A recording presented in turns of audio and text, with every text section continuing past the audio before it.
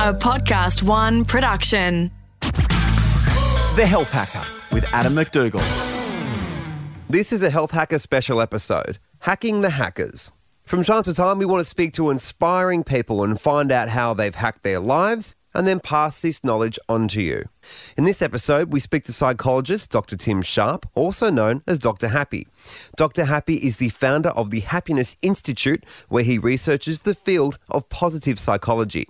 He's written books, he hosts podcasts, and he's given lots of talks all on how to mentally hack our lives into happiness. So let's learn how he does it, Adam. Yeah, very excited. You know, we've had a lot of people requesting us to take a deeper dive into the most important thing in life, and that is what we're all searching for, is happiness. And there's no better person that we could connect with than Dr. Happy himself. How did you get the name Dr. Happy? Well, I didn't come up with it myself, actually. It started off as a joke, I must admit. As a guy I used to do a lot of work with years ago, when I was first getting into the field of positive psychology. My background was in clinical psychology, and we used to do workshops and deliver keynotes together. And anyway, he just started. He signed off an email one day just saying, "See you, Dr. Happy." And I've spoken to him since, and he didn't really give it much thought, and I didn't give it that much thought at the time, and because I thought. I was quite reluctant to accept it. I thought, I was well established at the time. I had a good reputation. I thought people wouldn't take me seriously if I walked around with Dr. Happy. But I learned pretty quickly, I suppose, because we used to joke about it. Andrew is his name, and I learned pretty quickly that I could create a character around it and use it for good, I suppose. And so that's what I eventually did. I sort of created a brand whereby Dr. Happy's sort of separate to me. Dr. Tim Sharp's kind of a different person to Dr. Happy. It's kind of like my stage name. And it serves a really useful purpose now. What is happiness in your definition? Well, look, I think that's it. It's the biggest question people often ask, but it's a lot harder to answer than most people realise. So I'll give you the simplified version, but it is quite complex and it would differ for different people. So the simple answer is that there's two ways to understand happiness. The first way is the way most people probably understand it, which is one form of positive emotion. So it's a feeling along with joy and contentment and satisfaction and pride. And we've all experienced that. We all know what happiness is. But that's not really what positive psychology, the science, is about. Well, it's only part of what positive psychology is about. So in addition, when I talk about happiness, what I'm really talking about is what positive psychologists call thriving and flourishing, or living our best possible lives. And that includes positive emotions. I mean, they're important, but it also includes engaging fully with life. It involves relationships. That's vitally important. It's about meaning and purpose, and it's about accomplishing something. So all of those things together is what we should really be trying to do. And the positive emotion bit is just one part of that. Yeah, that's fascinating. You touched upon it. There was no mention of materialism, which really makes me wonder, is this why we're all so bloody well miserable, despite the fact we've got more materialistic wealth than ever? We're not all so miserable. I think that's important to state. It does get lost in the, there's a lot of statistics and a lot of talk lately, in recent years about the rise in mental ill health. And that's really important. Yeah. That's a passion of mine, and I'm sure we'll come back to that later. But I guess it is important to say, look, not everyone's depressed, not everyone's miserable. A lot of people, live great lives. However, you're 100% right. We know for a fact, we know from the research, and truth be told, I think most of us know from personal experience that material possessions play a very, very tiny part of it. Look, they're not unimportant. It's nice to get something new. It's, whether it's a piece of clothing or a gadget or whatever, we like that, and it's kind of cool, but it doesn't last long and it doesn't go deep. It's not really what about, a fulfilling life is all about. So, an example that most of us have experienced, even if you do earn more money, you get a salary increase or whatever, that's kind of cool for a few weeks, but literally within a month for most people, they've forgotten about the increased money. They just start to spend more. It comes back to that thing like, I'll be happy when, the tyranny of when. So, you'll be happy when you're in a relationship. You'll be happy when you change jobs. You'll be happy when anything else happens. If you're not happy now, none of those other things will necessarily make it. Well, most of the time, there are, I guess if you're in a very unhappy marriage, or if it's an abusive relationship, leaving that might make a, but outside of the extreme examples, it's more often that. So anyone that's suggesting happiness is somewhere out there for you to go and get, I'd say that's a bit of a myth. If happiness is anywhere, and I don't even know if it can be located, but if it is anywhere, it's within. It's something, and it's about our choices. It's about our thoughts and attitudes. It's about how we decide to interact with other people. So even within our relationships, that's the only place we'll ever really find it. And can I ask, it's probably a myth in itself, isn't it? Everyone expects to be happy all the time, but are you always happy? Look, definitely not. And I'll answer that in a couple of ways. I get asked that a lot because, and I often start my keynotes by busting the myth of Dr. Happy. I get invited to speak in all sorts of contexts as Dr. Happy, the Chief Happiness Officer of the Happiness Institute. And I think people are often pretty disappointed when they meet me because I don't bounce around wearing a bright orange suit. But it is, and so I do actually joke a bit about it to make a point. But then I make a very important point because this is one of the greatest, the myth that we can be happy all the time is one of the most damaging things to our happiness. It's totally unrealistic. And if you think about it, if you imagine a person that was happy every minute of every day, that's pretty freaking weird. Really, that would almost be a sign of a different form of mental ill health. So what we've historically called negative emotions, things like sadness, frustration, anger, anxiety, these are normal human emotions. We need them. It's a part of being a normal person. So professionally, I talk a lot about that, but personally, in the last few years, I've also spoken quite a bit about I've struggled with depression for most of my adult life, on and off. And I didn't talk about that for many, many years. One, because I didn't understand it. Two, because of the stigma. And there's various other reasons. But I've, in recent years, like many other people, felt that it's actually really important for me as much as anyone really, to talk about that because I think if people can come out and talk more about it, if we can bust the stigma, there's no reason we should be embarrassed about experiencing depression or anxiety, just like we shouldn't be embarrassed about having diabetes or chronic heart disease or a broken leg. No one's embarrassed about having appendicitis and going to the doctor. Why should I be embarrassed about having depression and requiring help sometimes? But we have been embarrassed about it, which creates this stigma, which means people don't get help, which means more people are suffering than they need to. So the simple answer is no, I'm not happy all the time. But thankfully, I've learned very successful ways that I manage it. And so more often than not, the worst of my depression was in my earlier adulthood. And thankfully, more often than not, I do live a very good life. Well, that's really fascinating, actually. And, hats off to you for that because that just shows why you're so good at what you do because I always say that knowledge is knowing but wisdom is doing, and that's the people I respect in any industry, the people that have rolled their sleeves up and got involved and actually gone out and applied their craft. And you've just said it. As human beings, we experience different emotions and, you've been able to overcome negative emotions and feelings of mental health and depression and being able to then tool yourself up and then share them experiences with other people. Thank you. If there was one thing that you could recommend somebody do today to become more happy, what would that be? Oh, I hate it. I can ask for one thing. Give us three then. Okay, I'll give you a couple. Well, the reason I don't like it is, and this is important actually, because different things will work for different people. And I think that really is important. There's no one secret to happiness, or even if there were, the secret that works for me, be a different secret for you, Adam, and a different one for Alex, and a different one for Ola. So some of the big ones are the practice of mindfulness.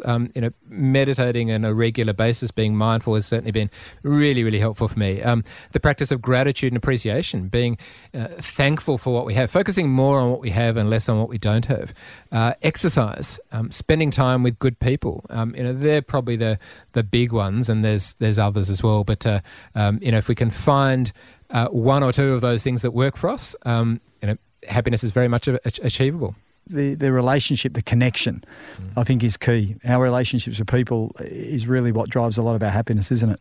Oh, without a doubt. And we, thank you to Adam for coming on my podcast that we recorded not long ago, and we touched on it there. That the research, if you look at the research over the last 20, 30, probably 40 or 50 years, not just in happiness, but health and well-being, longevity, pretty much across every area of life.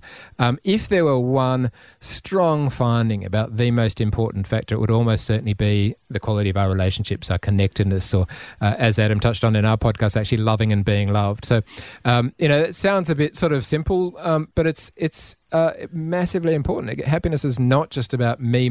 And I guess this is one of the other myths. It's not about hedonism. It's not about selfishness or narcissism. It's very much about the other people in our lives and thinking about them, caring for them, being compassionate and doing what we can for them. Also, in your series, Be a Man, this is a lot of what you touch on, which will be on Podcast One, is about busting these myths about what it is to be a man and being compassionate and being mindful and being vulnerable. On top of all that, though, practical measures have to go into place. So do you have a strict daily routine or are you a bit more free? A bit of both. I guess I have my ideal routine, which I stick to as often as I can. But because my work's a little bit unpredictable and it varies, I can't do it all the time, and that's important. It's important to be flexible, and it's important to be spontaneous at times as well. But yeah, in my ideal world, I would start my day, and I often start my day with meditation. Literally the first thing I do when I wake up is 10 to 15 minutes of mindfulness meditation. Ideally, my preference for exercising is early in the morning. So ideally, I'll get to the gym as soon as possible. Again, it varies a little bit depending on what I've got on.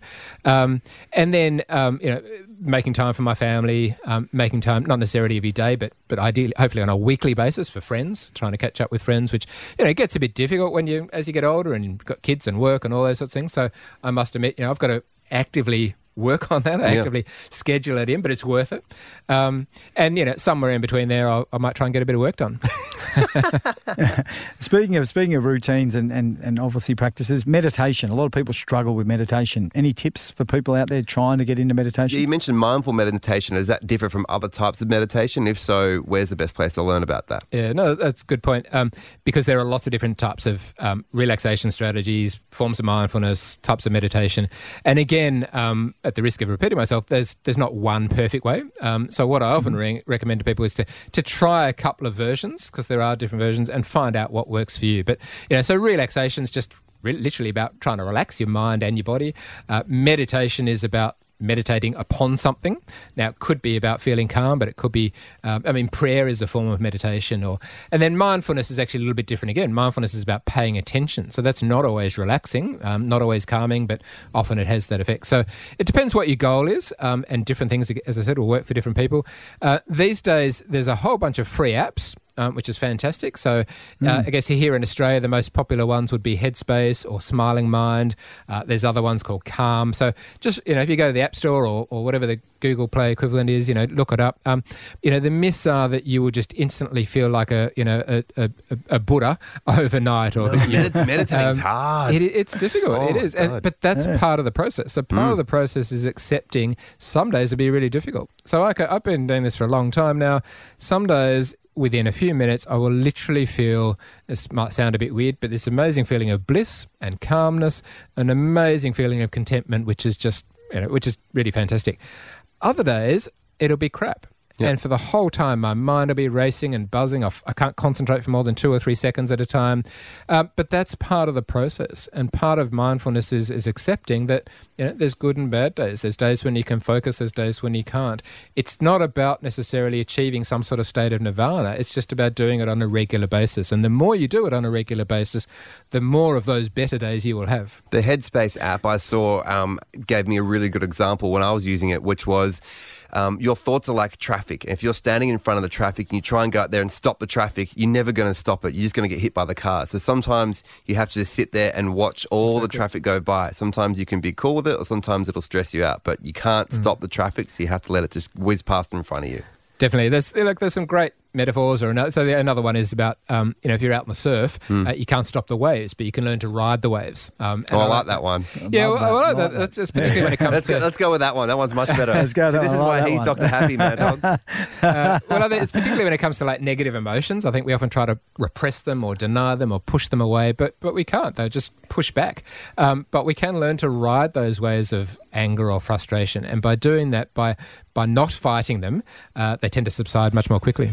This is Hacking the Hackers, and after the break, we're going to ask Dr. Tim Sharp what's the one book he'd give to someone as a gift. The Health Hacker with Adam McDougall. If you were going to gift a book to someone, what book would that be? Oh, my gosh, I don't know where to start. What's one that makes you feel happy?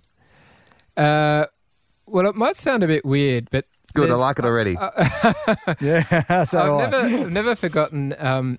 I remember when the kids were little and reading, I think you've got kids, Adam, and reading some of those kids' books as a parent, and it's quite it's an interesting exercise, and I remember sometimes thinking I'm getting more out of this book than my child, and there was one book particularly which we've still kept it actually, even though the kids have grown up. It's still on our bookshelf in our bedroom, and every, maybe once a year or so I'll still pull it out, and it was a book called Ish. I-S-H. I don't know if you've heard about an American author and cartoonist called Peter Reynolds, and it was just beautiful. You'll read it in 3 minutes or 5 minutes or something. And it is a kid's book, but I reckon a lot of adults would get something out of it as well.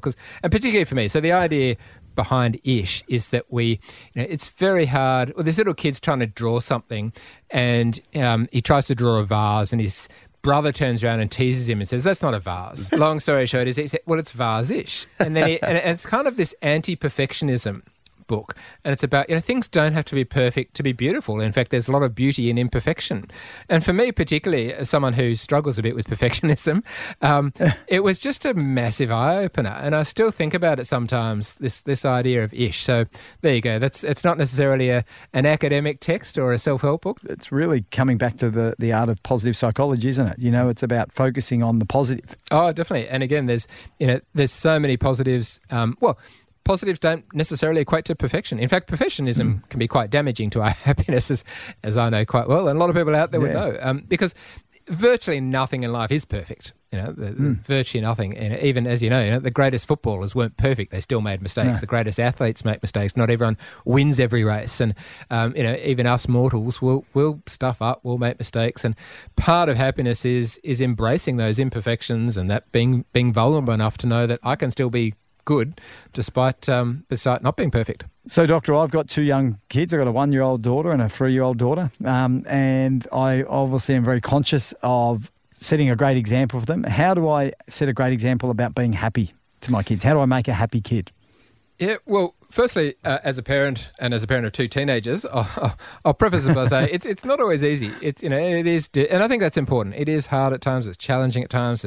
We have competing interests. There's stresses, and kids go through difficult stages, etc.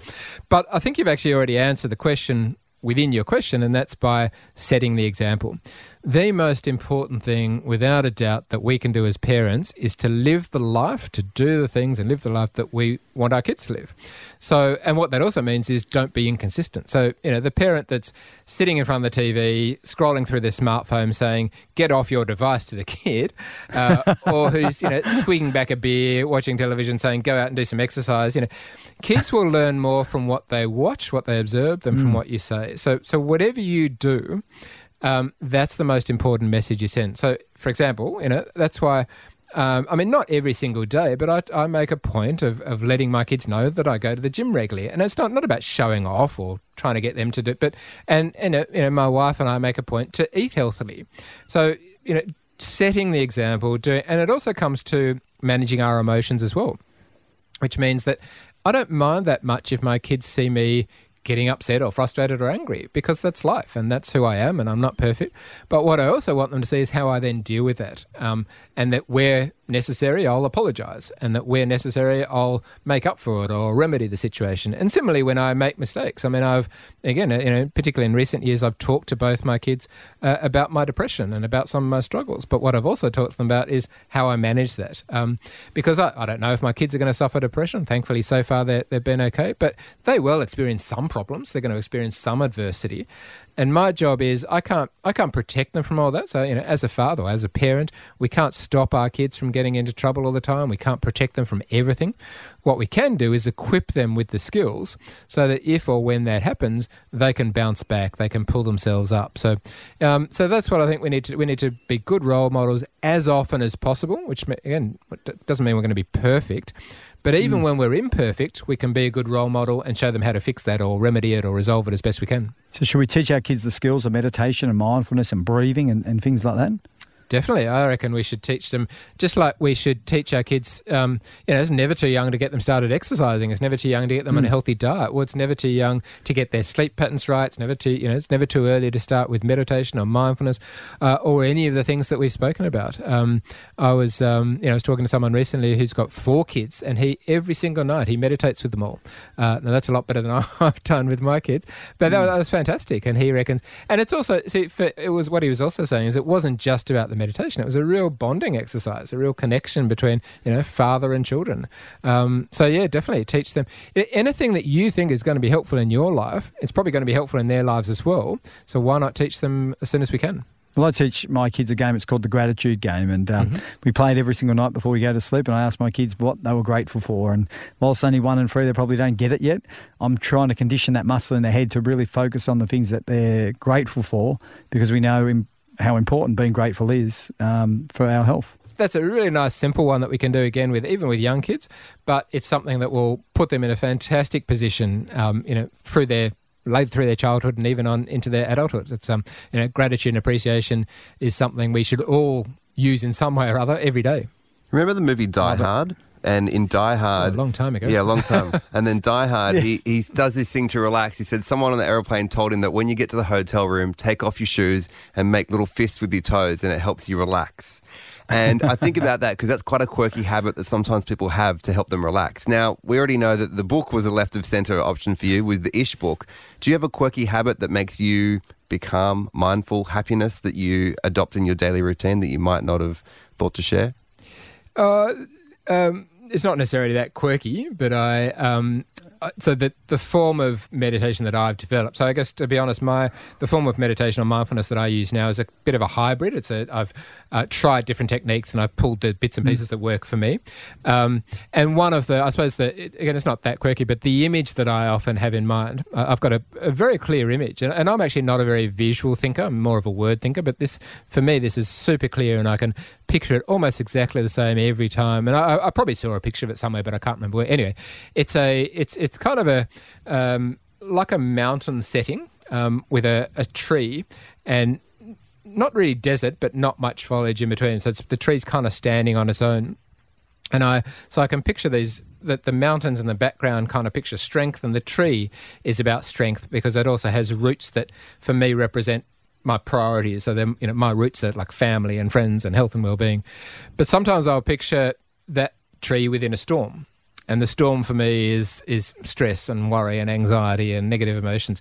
But the tree still stands strong. It bends a bit when it needs to. And I think that's important. So part of strength and resilience is knowing when to bend and being flexible. But because of the roots, because of the grounding it has, it can withstand the storm. So again, I don't know if it's necessarily quirky, but that's the image, I suppose, that I develop, and so that's what I try to focus on when I'm meditating a lot of the time, and that's I guess a visual representation of what I want to try and achieve, having that strength and flexibility at the same time. I love that. That's awesome. Love it. Mate, just finally to wrap up today, if today was your last day on the planet, what would be the free truths that you've learned over the course of your life that you'd like to leave as a gift? Well, one, by a long, long way, love and be loved.